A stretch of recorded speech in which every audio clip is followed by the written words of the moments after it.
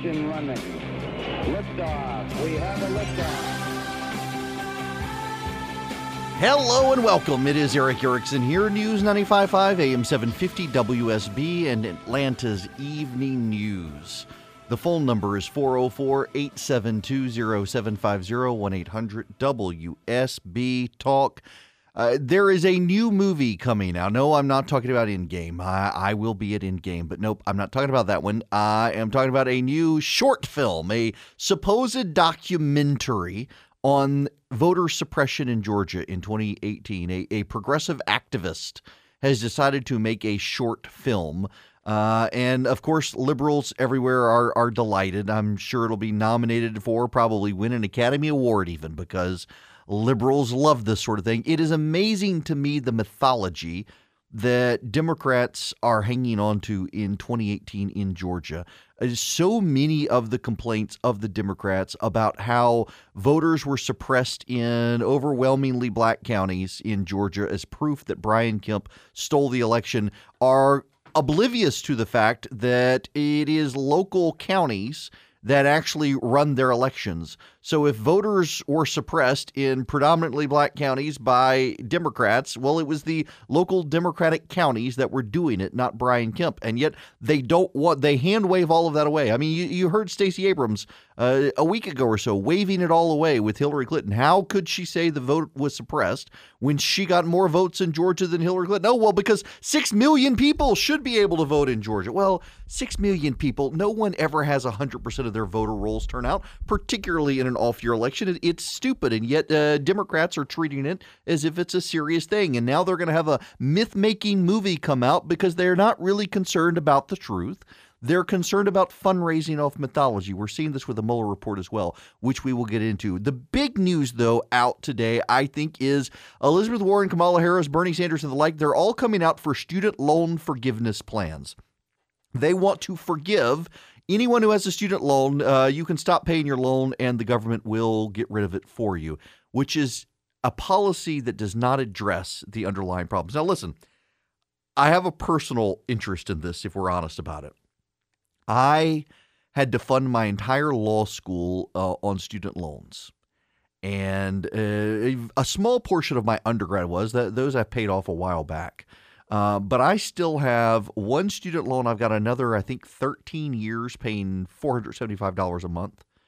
And another one I've got another year on for $320. And that one will be done in a year. And then I'll just be left with the $475 for another more than a decade. I haven't practiced law since 2006. And part of the reason that they're lasting so long is when I got out of law school, I was making $42,500 out of law school at a firm in Middle Georgia. And I could not afford the law school loan payments. In fact, when I was finally able to buy a house, my mortgage was less than my student loan payments. Up until 4 years ago, my mortgage was still less than my student loan payments. I got a lot of student loans, and I got the value from them. I went to college. I went to law school. And so I'm paying those debt obligations. And there are a lot of people who went to undergrad and they went to graduate school and they got student loans because they thought it would help them. And they got their degrees in puppetry arts where they learned to stick their hand up the backside of a puppet and make its mouth move. And they're in debt for like $100,000. Not necessarily responsible, but now they want a bailout. It is deeply popular with younger voters.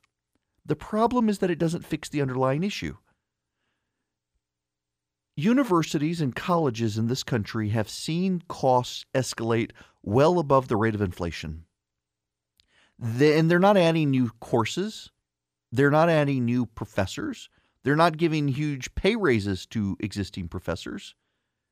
They're hiring new administrators and new staff. They're tacking on fees. I mean, look at the university system in Georgia. They're raising tuition. They did not raise tuition last year, but they raised fees last year. They're raising fees again this year. Increasingly, the fees are the expensive part of school. You know, I mean, tuition is ridiculously expensive, but a lot of universities, they're freezing tuition and they're jacking up fees every year, so you're still paying more every year. And if you bail out people who have student loans, that doesn't fix the problem. It only provides universities more incentive to jack up costs. It only provides colleges more incentive to add more bureaucrats. I mean, the same thing with this free thing. So I did the youth leadership experience with the American Council in Germany. Wonderful organization.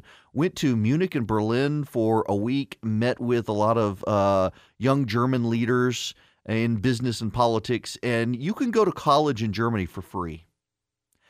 And to a person in this group, every single one of them, and we're not talking conservatives here. There were some conservative Germans in the group. There were very progressive Germans in the group. But to a person, all of them hated the idea of free college. In fact, several of them said they actually left Germany to go to college to countries where they had to pay to go to college because they got better educations, because they were surrounded with people who cared, that the value of the college degree actually meant something, as opposed to you can float in and out of college whenever you like because you're not paying for it. Maybe you'll get a degree, maybe you won't. And no one's really sure what work you put in. No one seems to care. A free college experience sounds great on paper, but it is an awful experience in practice. And you don't have to believe me. Go tour parts of Europe where it is free, and you will find that the people who are most successful are the ones who left their countries and paid to go to college. We're not going to change that situation here. There are people who don't need to go to college, and perhaps we put too much value on a college degree in this country, particularly as elementary and secondary education in this country has become garbage. You actually have to go to remedial classes, many people, when they go to college before they can actually get their degree, and the degree means something. Maybe we put too much value on it. We should value community college and technical education more, but we're arguing over what could be, not what is. What is right now is we have a federally subsidized student loan system that can't be gotten rid of through a bankruptcy process, that has allowed and indebted students to allowed students to grow in debt, while universities have no incentive to rein in costs, and it deeply is hurting a generation of Americans. And the solution is not to forgive those loans. It is not to bail out those people. There do need to be incentives in place to rein in the rate of inflation in college. I mean, look, former Texas Governor Rick Perry, when he was governor of Texas, campaigned on the idea of a $10,000 college degree in Texas. And universities and colleges ridiculed the idea that they could not give kids a valuable education with a $10,000 a year degree. And that struck a lot of people, including him and me, as universities and administrators believe that the more expensive the college, the more prestigious the degree. It really doesn't matter. In fact, you talk to a lot of employers, and they get better work ethic out of someone who went to the University of Georgia than went to Harvard. The kid's putting in the work who went to the University of Georgia to earn it. The kid who went to Harvard is resting on family merit and lack of family merit, the family name and whatnot, and the name of the university. Work ethic should matter. What the federal government should do is they should get out of the student loan business altogether. If the federal government stops subsidizing student loans, it will drive up the cost of student loans and drive down the incentive to get student loans. That will force the industry to restructure. At the same time, if the federal government gets out of it, it will force colleges and universities to restructure. I suspect we are in a college bubble, and in the college bubble, we're about to see a lot of colleges and universities go bankrupt, as they should. There are probably too many in the United States right now. We have created an economic incentive for colleges and universities to explode by having such a high expectation for people to have a college degree to get a job in this country. One of the other things that the federal government should do is they should go back to allowing students to discharge their student loans in bankruptcy. I don't know if you know this. Is one of the bad things that the Bush administration did in the 2000s, one of which I was vehemently opposed to at the time, is banks got Congress to restructure bankruptcy law to prohibit students from discharging student loans. And the theory at the time is that if you prevent students from discharging student loans so that they always have to pay the debt, well, then the interest rates will probably come down because they're fairly well a secured loan at that point, even though there's no collateral, because they can't get rid of the debt. But that's not what happened. You're giving banks a handout. You have basically taken the actual cost out of the marketplace. You need to put the student loan system back in the marketplace to make it more reasonable, and Congress needs to get out of it. Then there's the other problem is, let's say Elizabeth Warren's plan were to pass, and I don't think it would, by the way. It's more than $1 trillion is what it would cost. There's never been an appetite in Congress to do this. Even when the Democrats controlled everything, there wasn't an appetite to do this, although progressives floated the idea repeatedly. But let's just say you did. What about the people who, like me, I've worked to pay off my student loans. I haven't stopped paying on my loans. I'm still paying on my loans. Do I get a refund? What about my wife, who's already paid off all of her student loans? Does she get something out of this? Or is this only for future people? And if it's for future people who are getting student loans, then there is no incentive for them not to get as many loans as possible. You're incentivizing them getting as much debt as possible. So where does it go? What's the reasonableness of this? And the Democrats don't have answers for this. And essentially, it's because, if we're honest about it, this isn't a serious plan of theirs. What this plan is about is getting young people to vote for them. And Elizabeth Warren is trying to sound cool with all of her tweets about Game of Thrones and all of her policy proposals now about getting rid of student loans. She's not really serious, and she knows it'll never pass. But she's trying desperately to get young voters to like her. Okay, I went out of town this past weekend and I did not have my butterfly pillow. And it's actually called my butterfly pillow. That's the product name. They sent me one and asked if I would review it. It's been about a month ago. Georgia company, they sent it to me, asked if I wanted to review it. I fell in love with it. And then my kids stole it from me and I had to steal it back from my kids. So my butterfly pillow is kind of unique in that it is adjustable in more ways than one. It's got a pillow and a pillow for your ear. It has a built-in Night Owl's Bluetooth speaker, so you can listen to music, sound, even smart TV. The height is adjustable. It's even got a great position for you for your arm if you're a side sleeper. I love my butterfly pillow. You will love my butterfly pillow. I went out of town this weekend and I didn't take it with me and very much missed it. It has become my go-to napping pillow. Listeners to the Eric Erickson Show get $30 off the list price of $129. You use code ERIC, E-R-I-C-K, at checkout. You'll get my butterfly pillow for just $99 and free shipping in the continental United States. Go to mybutterflypillow.com, enter the code ERIC at checkout to save $30 and get free shipping. That's mybutterflypillow.com. The checkout code is Eric.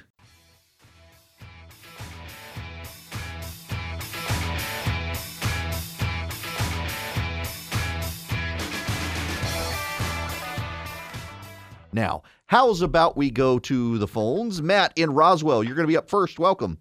Hey, Eric, I think the emphasis in college is all wrong right now. Kids are looking at the experience, and schools are looking at, having a football team, having apartments that were better than my first apartment when I got out of school, dorm rooms that are better than anything you and I had. I know for a fact they have better dorm rooms than you and I had when we were in school.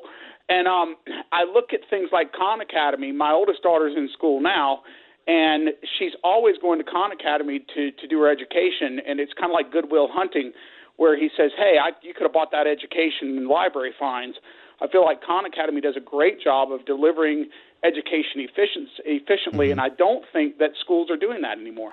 No, I don't think they are either. And plus, you've got the situation now, so many of them, you got to go and you got to get remedial classes when you just walk in the front door. And so much of this stuff, does anyone really need a degree? I mean, this is going to get me hate mail, but does anybody really need to pay $90,000 for a women and gender studies degree that teaches you how to be angry and hate men? Well, if you went the free route, the problem is you're going to get a bunch of people with degrees that aren't useful. People already had problems getting jobs in this last administration because they had degrees that weren't useful in the workplace. They should have gone and got a trade. Right. But now if you do that, everyone gets a women and gender studies degree, and then all of a sudden nobody is useful. That's well said. Matt, thanks very much for that. Yes. Listen, I don't mean to pick on the women and gender studies degree, but come on, do you really need it? I mean, if you already feel oppressed, all you're doing is you're showing up and getting a degree that affirms your oppression, and it's not even true anyway. Oh, the hate mail. Listen, I have a bone to pick with these sorts of classes. I just think they're nonsensical. Go get a degree that actually contributes to improving humanity as opposed to getting a degree that shows you how terrible humanity is in your professor's eyes. Now, when we come back, we can move on to other things, including the fallout from the Mueller report continues as Democrats begin fighting amongst themselves, and Joe Biden's coming. Joe Biden's coming.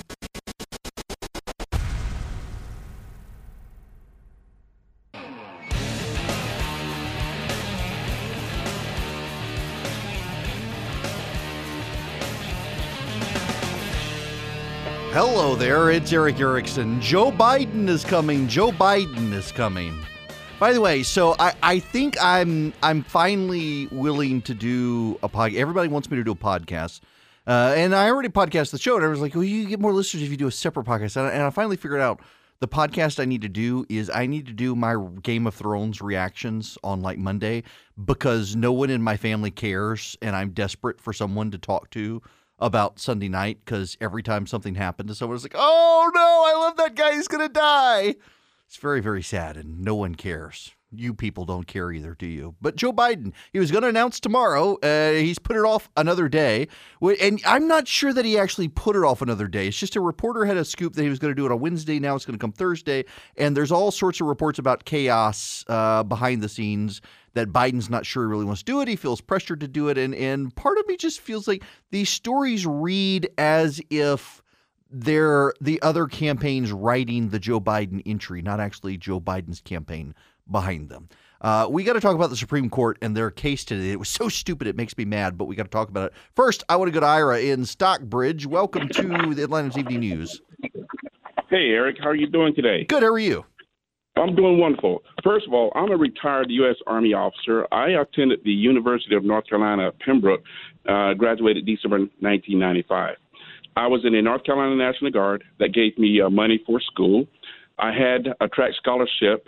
I also had the Army College Fund, if you will, and I worked. So my school only cost $585 per semester to attend.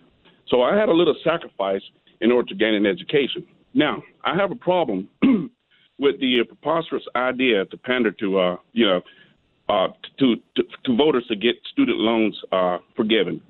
We all have had classmates in our past that one had they acquired, this easy to get, hard to pay, high interest credit cards. Mm-hmm. They also got student loans to pay those off. We've also had classmates who desired to live that lavish lifestyle above, the ramen noodle lifestyles that we usually had by getting the swanky off-post campus or off-campus crash pad to use student loans for that to pay their rent. Mm-hmm. We've also had classmates that enjoy the perpetual party life, that awesome spring break. I've had friends who would get student loans to try to afford their spring break. Mm-hmm. Also, we've had students and classmates that would elect to go to the expensive private schools or out-of-state schools that require to pay humongous out-of-state costs.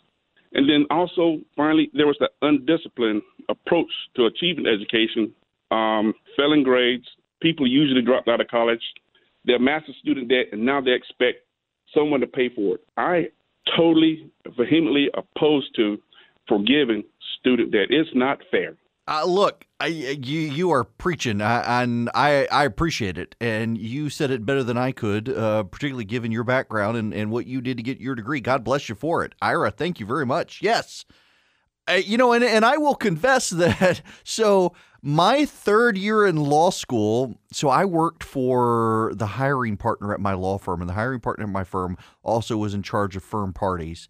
And he could take unopened bottles of liquor back to the liquor store and get his money back after these parties, but he couldn't take the cases of beer back, so he would give them to me. And my friends and I, we got more in our law school loans than we expected because the cost of the bar class went down, and instead of getting the money back, we used it and got a golf membership. And we would hit golf balls and drink beer every afternoon after class because it was the third year in law school, which in and of itself is a scam. Definitionally, the third year of your law school, you shouldn't have to do a third year in law school, and you do. And you know what you do? You hit golf balls and drink beer all day because classes, nobody cares about them. You've already got your job. It's the whole thing is a ridiculous farce. Can I just, as an aside here, my sister came over several weeks ago to visit, and she brought with her a folder that contained my grandmother's handwritten recipes. And my grandmother was a nurse. She was not a great cook. There were some things she made that were very good. She made a great buttermilk tea cake recipe, I recall. And she'd make pancakes every Sunday morning before church. She would always make pancakes. That was the tradition. But some of her recipes, I found this one, and it's perfect. She made a great praline recipe. Praline, some of you say, the praline recipe. Just 2 cups sugar, 2 cups pecans, 2/3 cup cream, 1 pinch soda. remove from fire, add a pinch of salt, add a lump of butter, and drop by spoon on wax paper. That's the recipe, folks. That that is the recipe. I don't know how much salt. I don't know how big a lump of butter. I don't know what sort of fire I guess she means. This is a woman who, when I was a kid, she tried to make spaghetti sauce in a pressure cooker. It blew up. To this day, it looks like someone was murdered on her ceiling. There's just this red spot that generations have now tried to paint over this red spot of spaghetti sauce, and it'll never go away.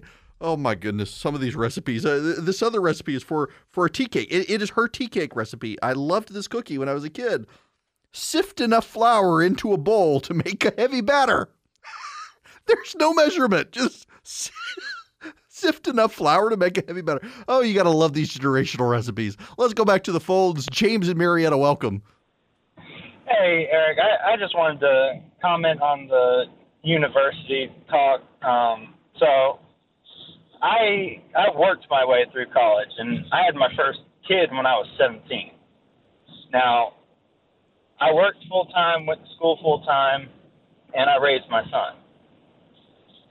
And, like, I had the Pell Grant to help me, but that's the only help I had. Mm-hmm. And it became somewhere between $400 was the lowest I paid, and, like, $900 was the highest I paid. Mm-hmm.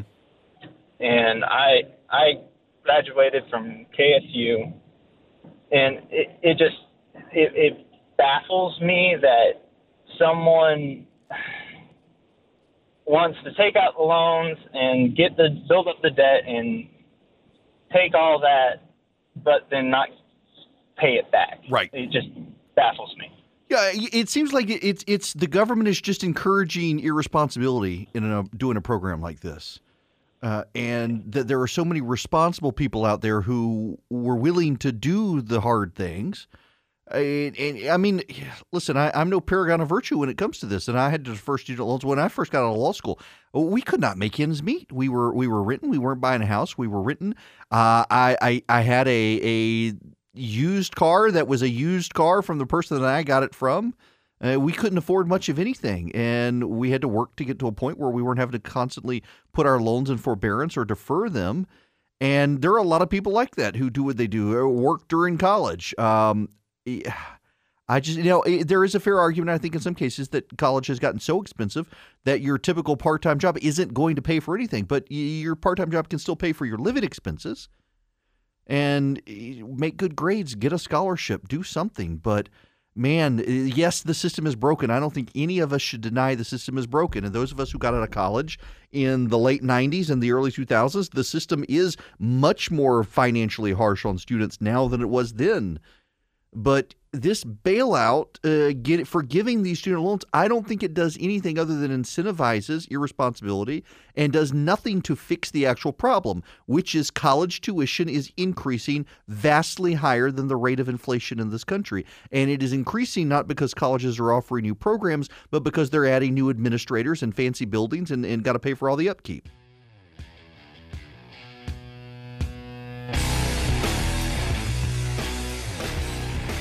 I got to say, this is kind of aggravating.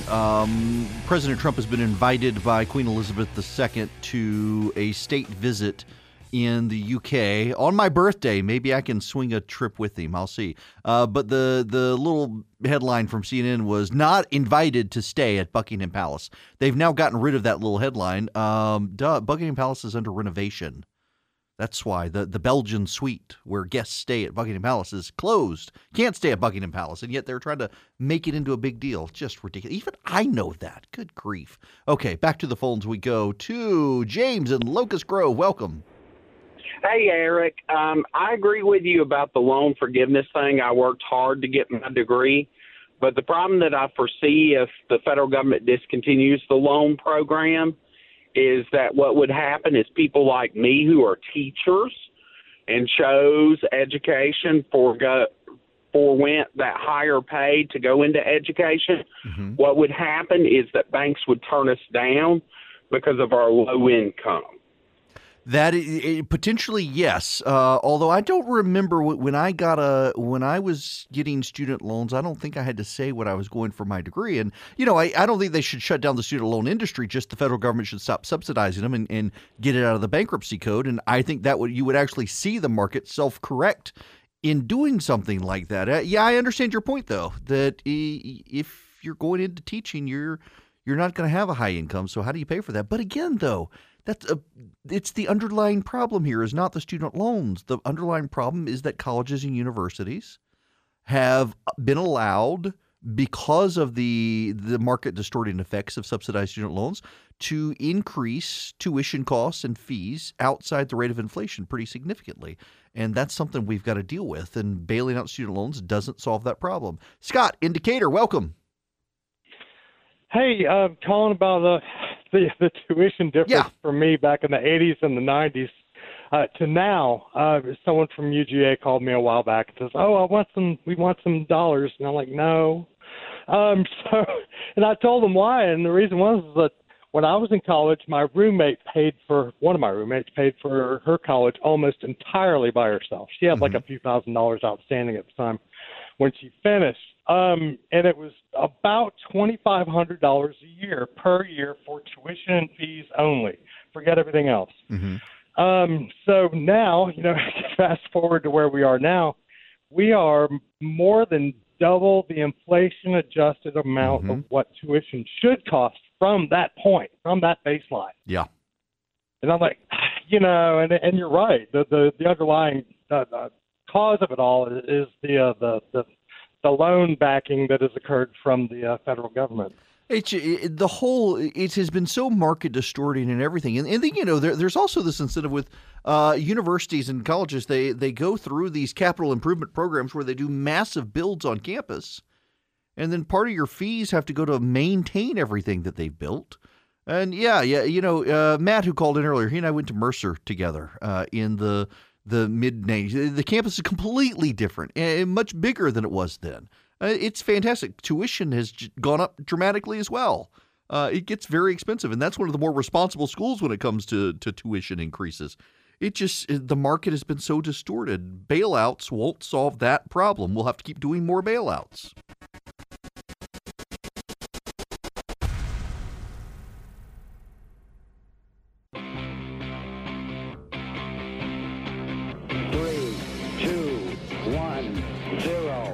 Engine running.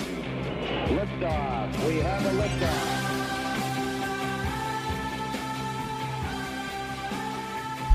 I have a minor housekeeping issue for you all that I think you all should know about. Ford Fry. You've got to know Ford Fry. Ford Fry has a series of restaurants around the Atlanta area. And every single one of them is a delicious restaurant.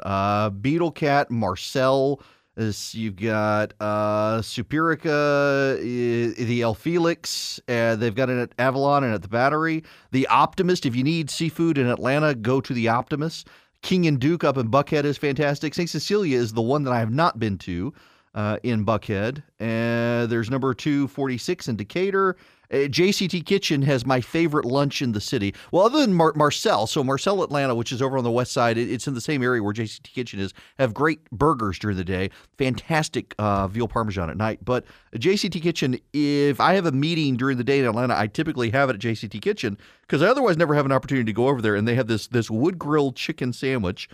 It's just fantastic. All of his restaurants are fantastic. And he now has a cookbook out, and I'm very happy for him. It is called Tex-Mex. In fact, there's a book signing tonight I was invited to go to, and I got a dinner I'm going to, so I couldn't make it. But I have not gotten a copy. I bought my copy. I'm not getting a review copy because this is a copy I want to keep. I have seen a preview of some of the pages in there, and if you want a good at-home Tex-Mex cookbook, and I do, Tex-Mex by Ford Fry. It is out today. Is actually the release date. So the only reason I thought about this, I got a text message from UPS that my package had been delivered from Amazon. I was like, "What is that?" And it's the Tex-Mex book from Ford Fry. So go out, buy that book. Go to Amazon. Literally just put in Ford Fry, Fry, and Tex-Mex is the name of the book. It has some great recipes in it from what I've seen so far. I am very, very excited to get this cookbook, and nice to support a local cookbook author and restaurateur whose restaurants are fabulous. We need to discuss the United States Supreme Court now and the census. I've got to say, this case is stupid. It had no business being at the Supreme Court, and it's there because of left-wing activist judges.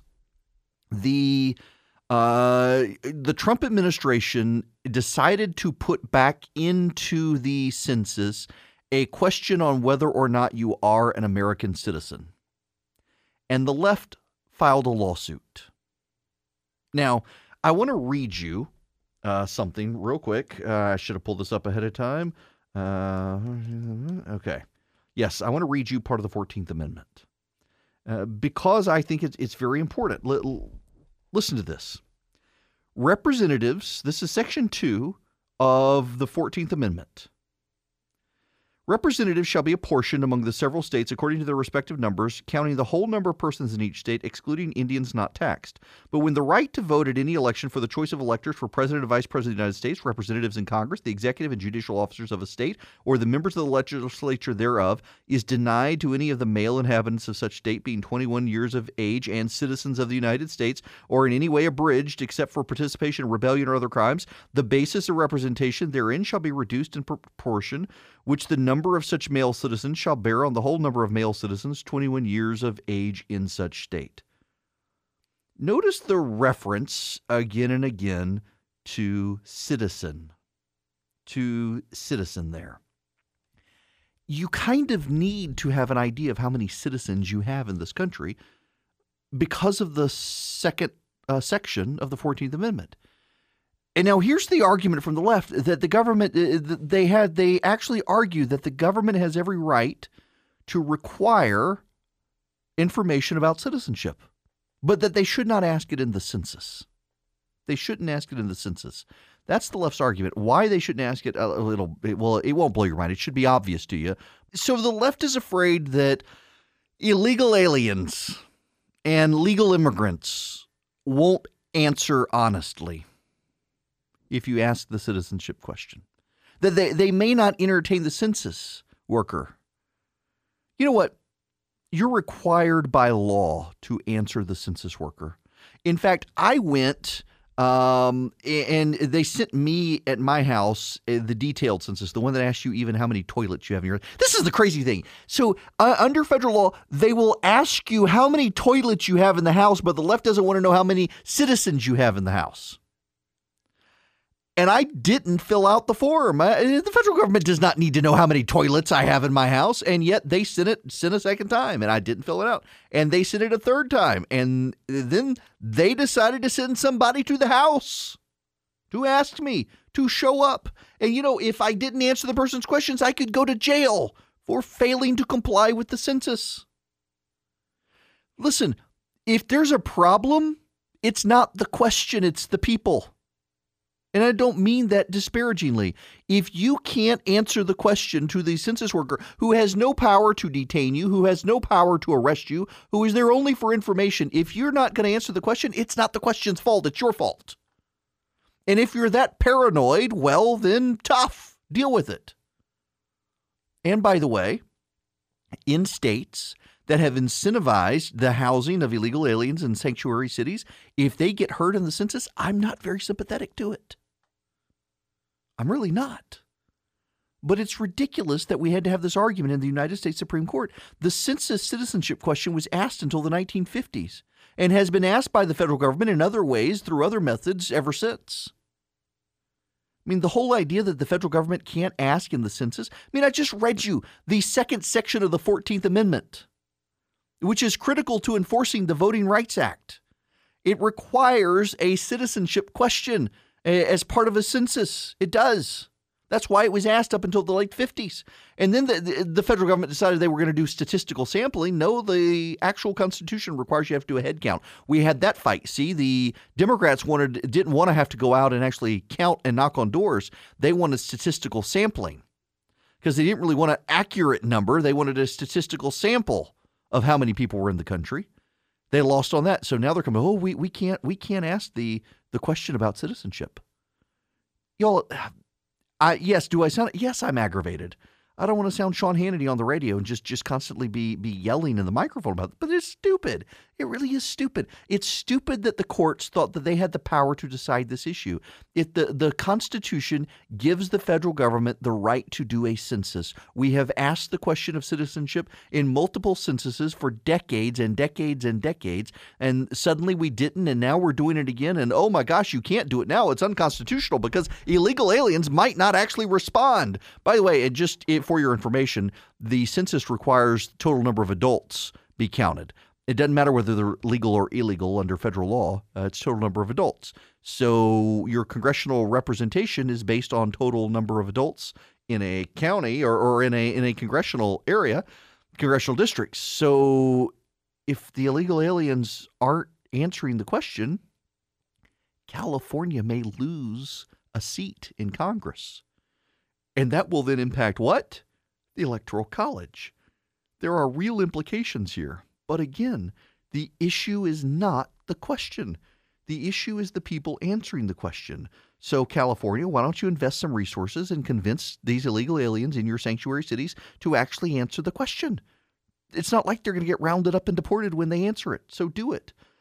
But then California would have to admit that much of its representation and power in this country is coming not from legal aliens or citizens, but from the illegal aliens they've allowed to stay in their cities. Y'all, let me just take a quick time out to tell you how much I love my Quip electric toothbrush. Now, I know if you listen to any podcast, you're probably going to hear an ad for Quip or Harry's or different mattresses and stuff. I'm actually a Quip user and have been for about 3 years now. In fact, my Quip toothbrush broke 2 weeks ago. I've had it for several years now, and I broke it. I wasn't paying attention when I changed the brush head. Completely my fault.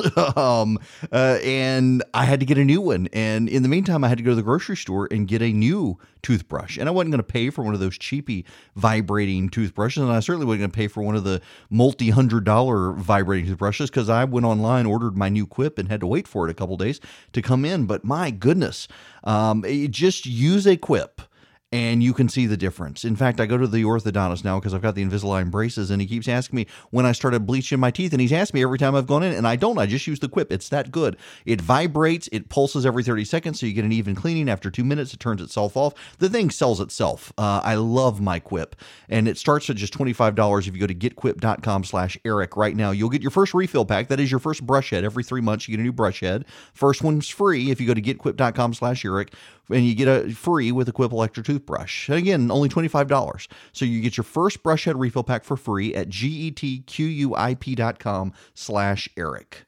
You will not find a better toothbrush out there at this point. I'm convinced. I love my Quip.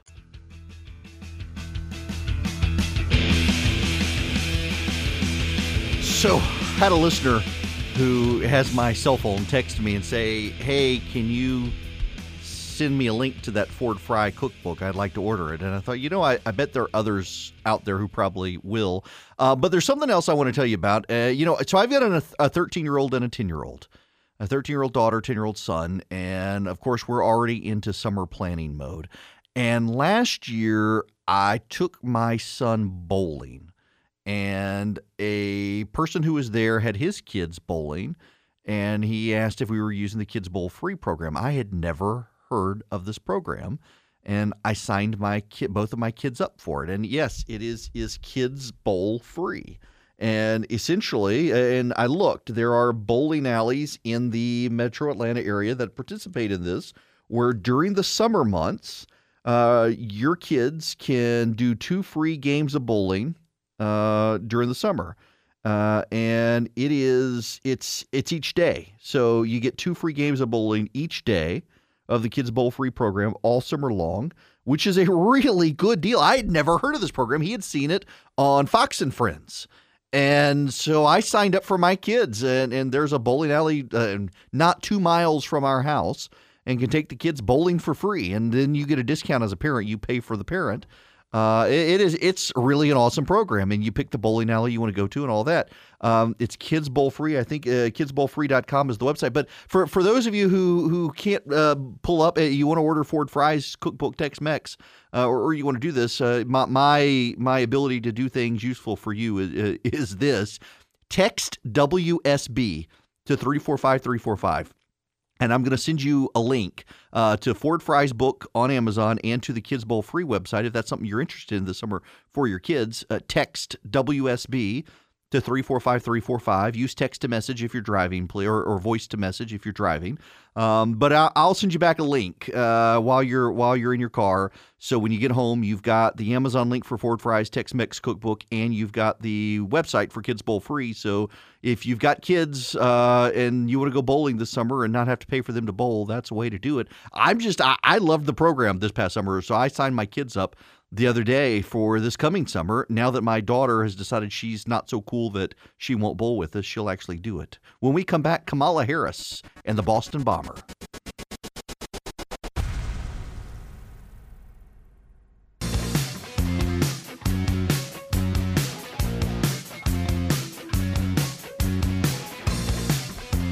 It is Eric Erickson here, Atlanta's Evening News. The phone number 404-872-0750, 1-800-WSB Talk. Again, just real quick, if you're interested in signing your kids up for the Kids Bowl Free program that I signed my kids up for, I'm not getting a commission or kickback or anything. I didn't even know such a thing existed, and apparently some of you did.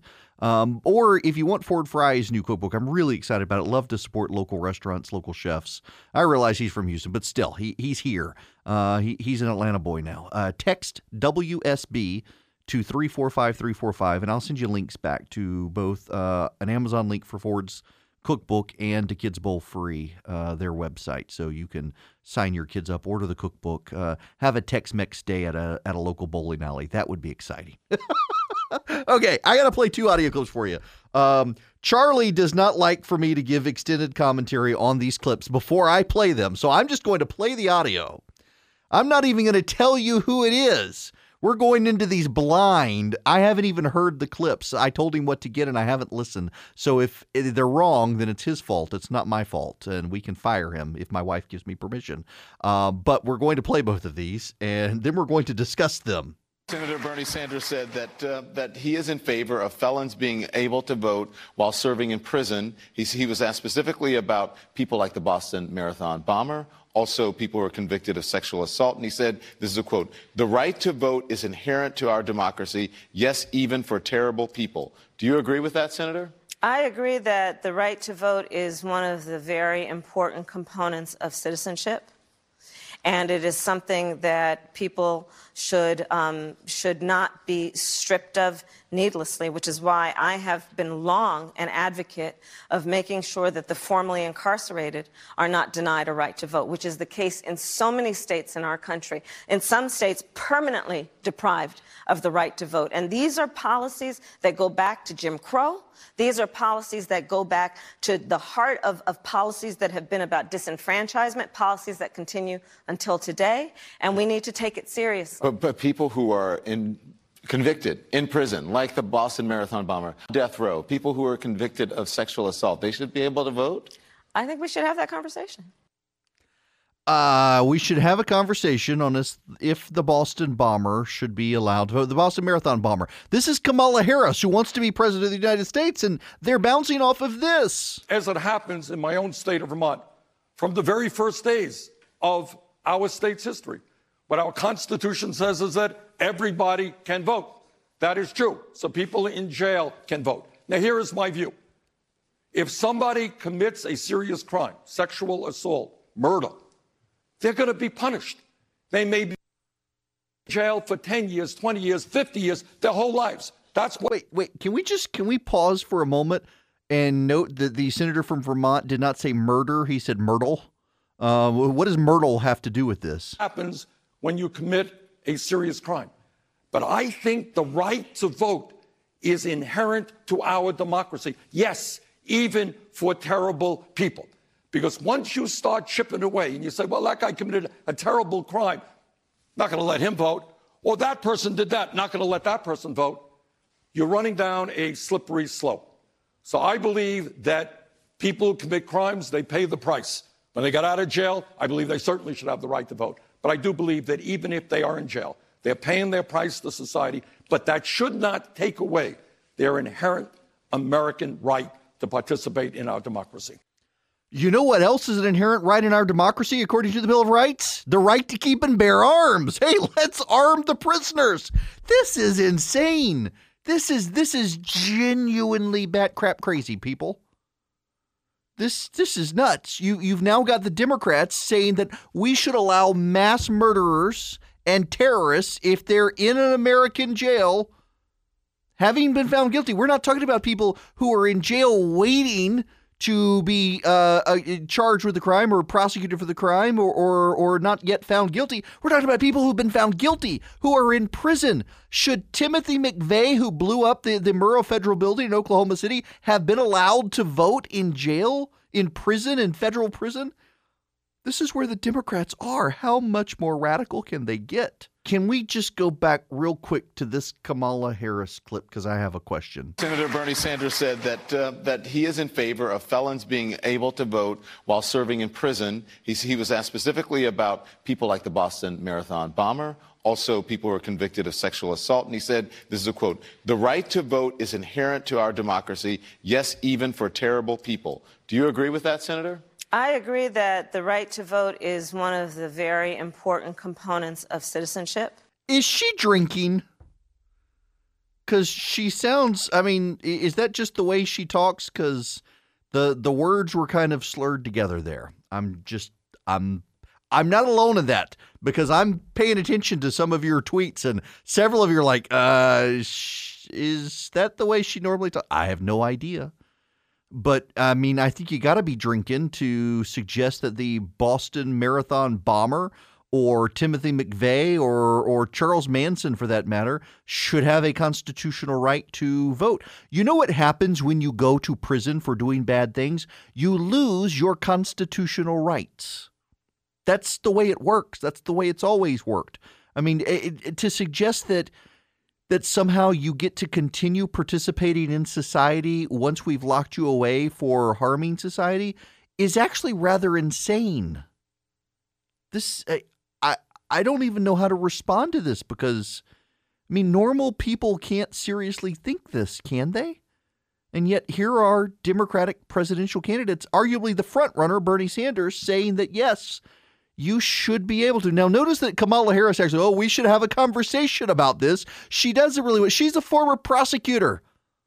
She doesn't really want to say it, but she hasn't poll tested the Democrats yet to see if they've lost every last bit of their mind. So she's got to say we should have a conversation about it. She doesn't really want to do this either. And she's got to be sitting up there saying, what is Bernie thinking? But she can't say it. I would love it if Joe Biden, when he announces on Thursday, comes out and says, this is insane, people. This is insane. You know he wants to. You know, Biden wants to come out and he wants to be the grown up in the room and say, you know what? But a judge, great guy. You're a mayor. You're not qualified any more than Trump. Kamala, go back to the Senate. Elizabeth, what are you thinking with this India stuff? Bernie, you're a commie. Get out. You know that Biden wants to come out on Thursday and be the grown up in the room. The question is, I think he could beat Trump. I don't know that Biden can win the Democratic primary. They've gone so far left. It's going to be fascinating to see how Biden comes out of the gate on Thursday into this madness.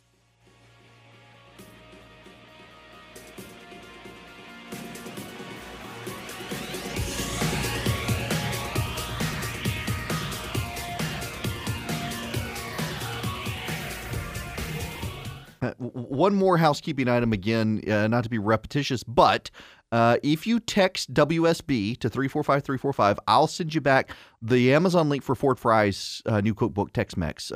Great restaurants here in town, wonderful, wonderful author and chef, and also the Kids Bowl free link you can get. And I will see you guys tomorrow. Have a great night.